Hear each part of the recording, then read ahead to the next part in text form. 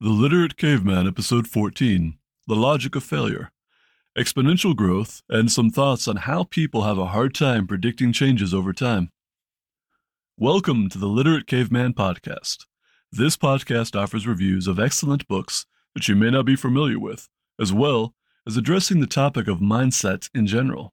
I'm your host, Chad Blake, and today we are going to continue our review of The Logic of Failure by Dietrich Dorner. In our last review, we discussed how abstract thought makes it more efficient for people to deal with the world and get on with their day. One example we used was that of a chair. Because we all have an idea of what a chair is, we do not have to examine every chair we encounter to make sure it is a chair and not a table or something else altogether. Abstract thought can make us more efficient at times. It allows us to generalize information so we can focus on what interests us. We get into difficulties when we overgeneralize. The first example Dorner provided was of the 17th century mathematician who had a hypothesis for a formula for discovering prime numbers, but only tested it out for 4 samples. Later, another mathematician disproved his hypothesis, working the formula out until he found a negative sample. We also discussed contextual dependencies and how strategy is dependent on context.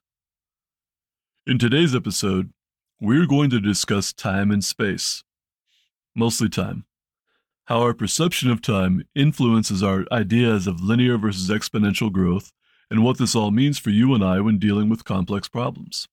Dorner opens this chapter, chapter 5, by stating we live in a 4-dimensional system, 3 dimensions of space and 1 of time. Right off the bat, we have complications. Things that we deal with in the 3 dimensions of space are fairly consistent.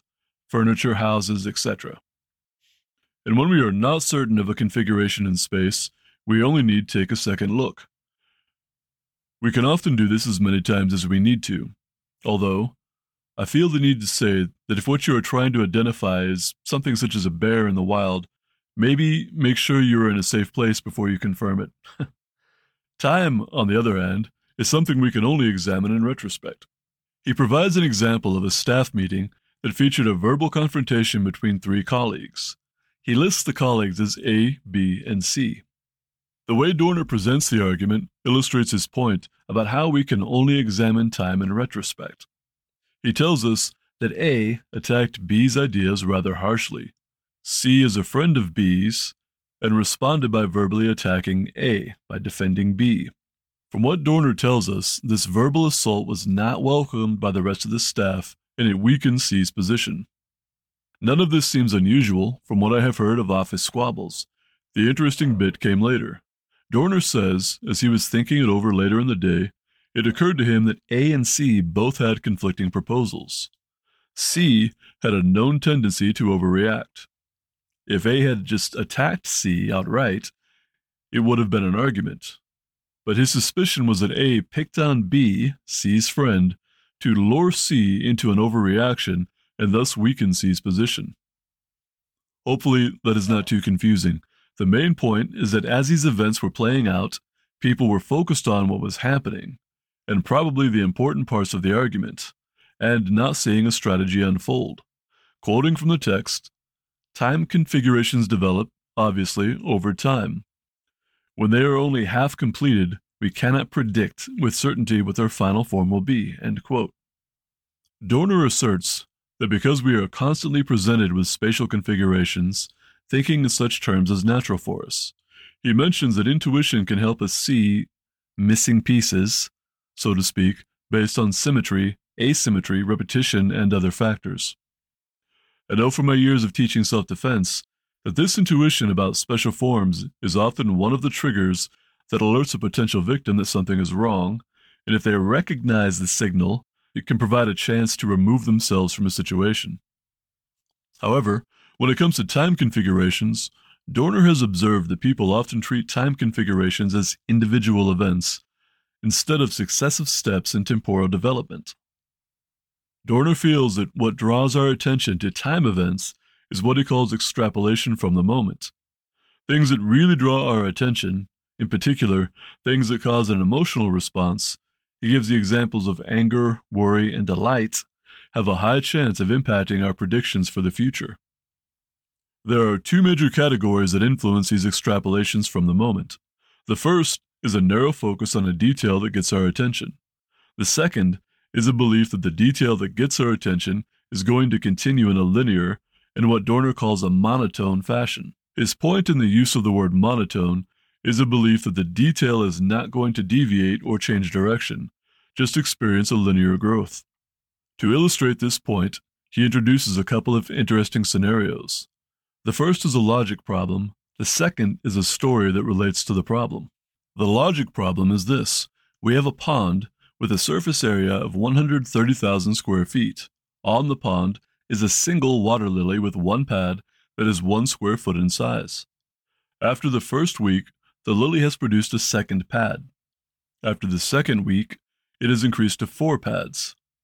After 16 weeks, he tells us the pond is half covered by lily pads. The question he puts forth to the reader is, how much longer will it take before the whole pond is covered?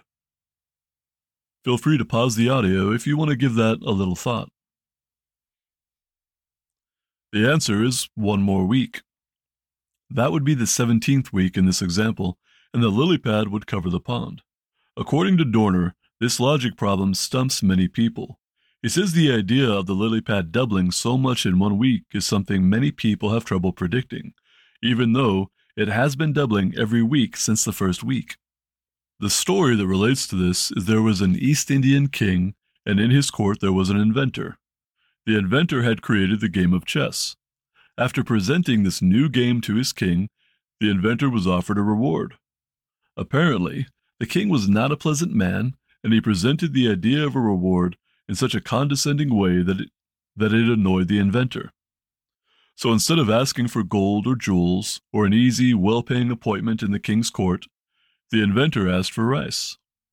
1 single grain of rice for the first square on the board, then 2 grains of rice for the second, 4 grains of rice for the third, 8 grains of rice for the fourth, and so on, for all the squares on the board. It is said the king was so delighted at this, he called for a bowl of rice. Apparently, it soon became obvious the bowl of rice was not adequate to the task, and the court mathematician confirmed that the quote-unquote modest request could not be fulfilled. Now, I have mentioned in previous episodes that math is not my superpower, not even close. So I have to admit that I actually do not even know what the number on the page here means. I can tell you that it is more than 1 billion. In fact, it is more than 1 trillion. There are 19 digits in the number Dorner presents, and I apologize that I have no idea what it is. I tried to look it up, but I didn't have any luck. For any of you with a mathematic background, I'm sure it's pretty obvious. The other details he provides are still enormous, but they are a little easier to grasp. He tells us the amount of rice on the final square of the board would amount to 153 billion tons of rice. Another way he puts it, about 31 million cargo ships if each ship can hold 5,000 tons. He points out this is only the rice for the final square. Even the number of the previous square has as many digits, it just starts with a 4 instead of a 9. For Dorner, the interesting thing about this story is not so much the cleverness of the inventor. Incidentally, he does not relate the fate of the inventor, so I don't know how the king reacted to this turn of events. But what Dorner finds interesting is the lack of ability of the king to recognize a certain type of growth. That type of growth is, of course, exponential growth. According to Merriam-Webster, an exponent is a symbol written above and to the right of a mathematical expression to indicate the operation of raising to a power. Dorner tells us a quantity is said to be growing exponentially when its value at any time is its previous value multiplied by a particular number, and it has to be the same number each time.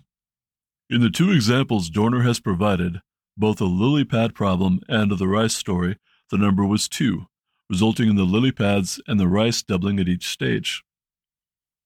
The main difference between linear growth and exponential growth is that in linear growth, the quantity increases by the same amount, not the same multiple. And most people seem to have an easier time visualizing and conceptualizing linear growth, even though I don't think linear growth happens in natural systems as much. In general, people seem to have an easier time conceptualizing and visualizing linear growth than other forms of growth, even though in reality, linear growth doesn't seem to happen very often. Another method for measuring the rate of growth in the exponential example is to express the increase in terms of a percentage of the previous value. In the two examples Dorner provides, that would be a 100% rate of growth. This, he tells us, brings many people closer to familiar territory, with ideas of interest and inflation rates and similar concepts. In that context, the grain of rice can be said to be 1 grain of rice as an initial investment that paid 100% interest compounded over 63 periods. Now, please don't get fixated on that and get derailed by the impracticality of an investment that paid those kinds of dividends. Keep in mind, we are just trying to organize the concept of exponential growth to help us understand why people have an inherent problem with seeing how time can affect the choices we make.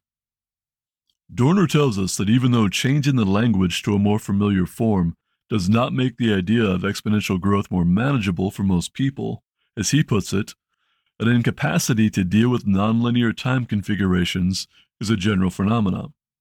In one of his experiments, participants were instructed to estimate how many tractors a manufacturing company would need to make to maintain a 6% rate of growth at certain stages over a period of about 100 years. According to his average results, the actual number would have reached around 350,000 tractors annually, but most participants estimated the final number at the end of 100 years to be closer to 50,000. Even with my extremely limited calculating skills, I can see that is short by 300,000. Next, Dorner goes into a fair amount of detail about the spread of the AIDS epidemic from the late 1970s to the early 1990s. He uses a few detailed charts to relate his arguments, but I will try to sum up some of the details here. Actually, I'm going to introduce this section with a quote that comes later in the text.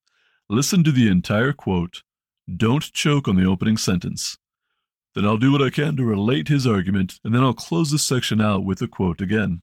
Quoting from the text, "We cannot interpret numbers solely on the base of their size. To understand what they mean, we have to take into account the process that produced them, and that is not always easy." End quote. Now, that first sentence is a showstopper. We cannot interpret numbers solely on the base of their size. Anyone could take that soundbite out of context and make me look like a complete idiot from here until the end of social media. But the sentence that follows it is key, and let's see if I can do justice to what Dorner is explaining. He lists 3 separate effects that need to be considered when trying to predict how something like a pandemic is progressing and or will progress. Those 3 things are 1. Limited resources, 2. What he calls head starts, and 3. Transient effects. He also reminds the reader of a key point. In order for growth to be exponential, 2 things are required. 1 is that resources have to be available. If resources become depleted, exponential growth cannot continue. The second thing is the growth rate must remain constant over time for the growth to be considered exponential growth. We will discuss limited resources first. In the text, Dorner uses the AIDS epidemic to explain his points. It might be worth bringing up, this book was actually published in the 1990s, so it was much closer to when the AIDS epidemic was a dominating feature of people's attention in the media and everything else.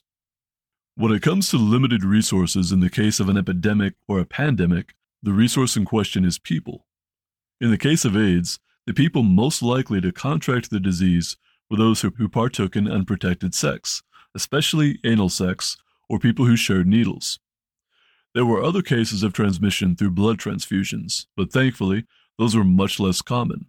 One of the challenges with AIDS was a person could get infected and not display symptoms for several years. So if an infected individual changed sexual partners a lot or shared needles frequently, they could infect several other people without realizing it. Due to the methods of transmission, the population at risk was much smaller than with the recent COVID pandemic. And in the case of AIDS, Once someone was infected, they had it, they could not get infected again. So the resource in the case of AIDS was more limited, and as the disease spread, the rate of spread gradually slowed because so many people in the vulnerable population contracted it. So, limited resource in the case of an epidemic, the resource is people. In the example of the story of the chessboard and the rice, the resource was rice, and it became evident fairly quickly that there was not enough rice available to meet the agreement. So the actual exponential growth paid out would have been much less than the squares on the chessboard. The limited resource would have been used up.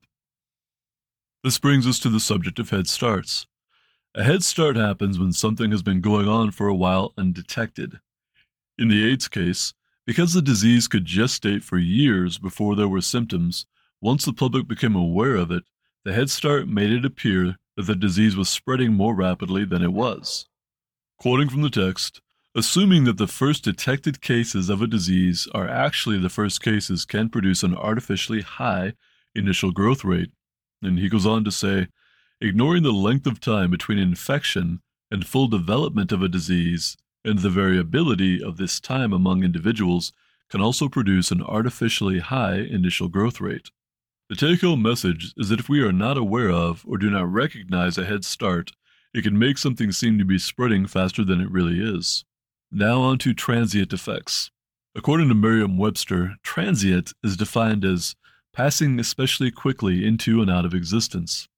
In the text, Dorner relates how a group of people in West Germany were infected in January of 1978. He tells us that a few people fell ill in a short period of time. However, it was not until 1987 that the illness broke out in the group as a whole. Quoting again from the text, he says, "This time range in the onset of illness will initially produce what is known as a transient effect in the growth rate of the disease, making it artificially high. The end result is a number of people who are ill grow faster at the beginning than it will later on." Summing up those 3 points, limited resources will cap exponential growth at some point. If the beginning of an exponential event is not recognized and all the known variable is counted at once, it can create a head start. This seems to overlap with the idea of a transient effect, when variable infection rates can make the number of those ill grow faster at the beginning of an event. Returning now to the quote I gave a moment ago, we cannot interpret numbers solely on the basis of their size. To understand what they mean, we have to take into account the process that produced them, and that is not always easy. I need to point out that in the text, Dorner uses a number of graphs to further illustrate his points. There are obvious limitations to a verbal-only discussion of his findings, and I would encourage anyone who finds this interesting to get a copy of his book and give it a read. This puts us in a good place to wrap up today's discussion. In our next episode, we will dig a bit deeper into why people are particularly challenged by time sequences, among other things. Thank you for listening. Go read a book.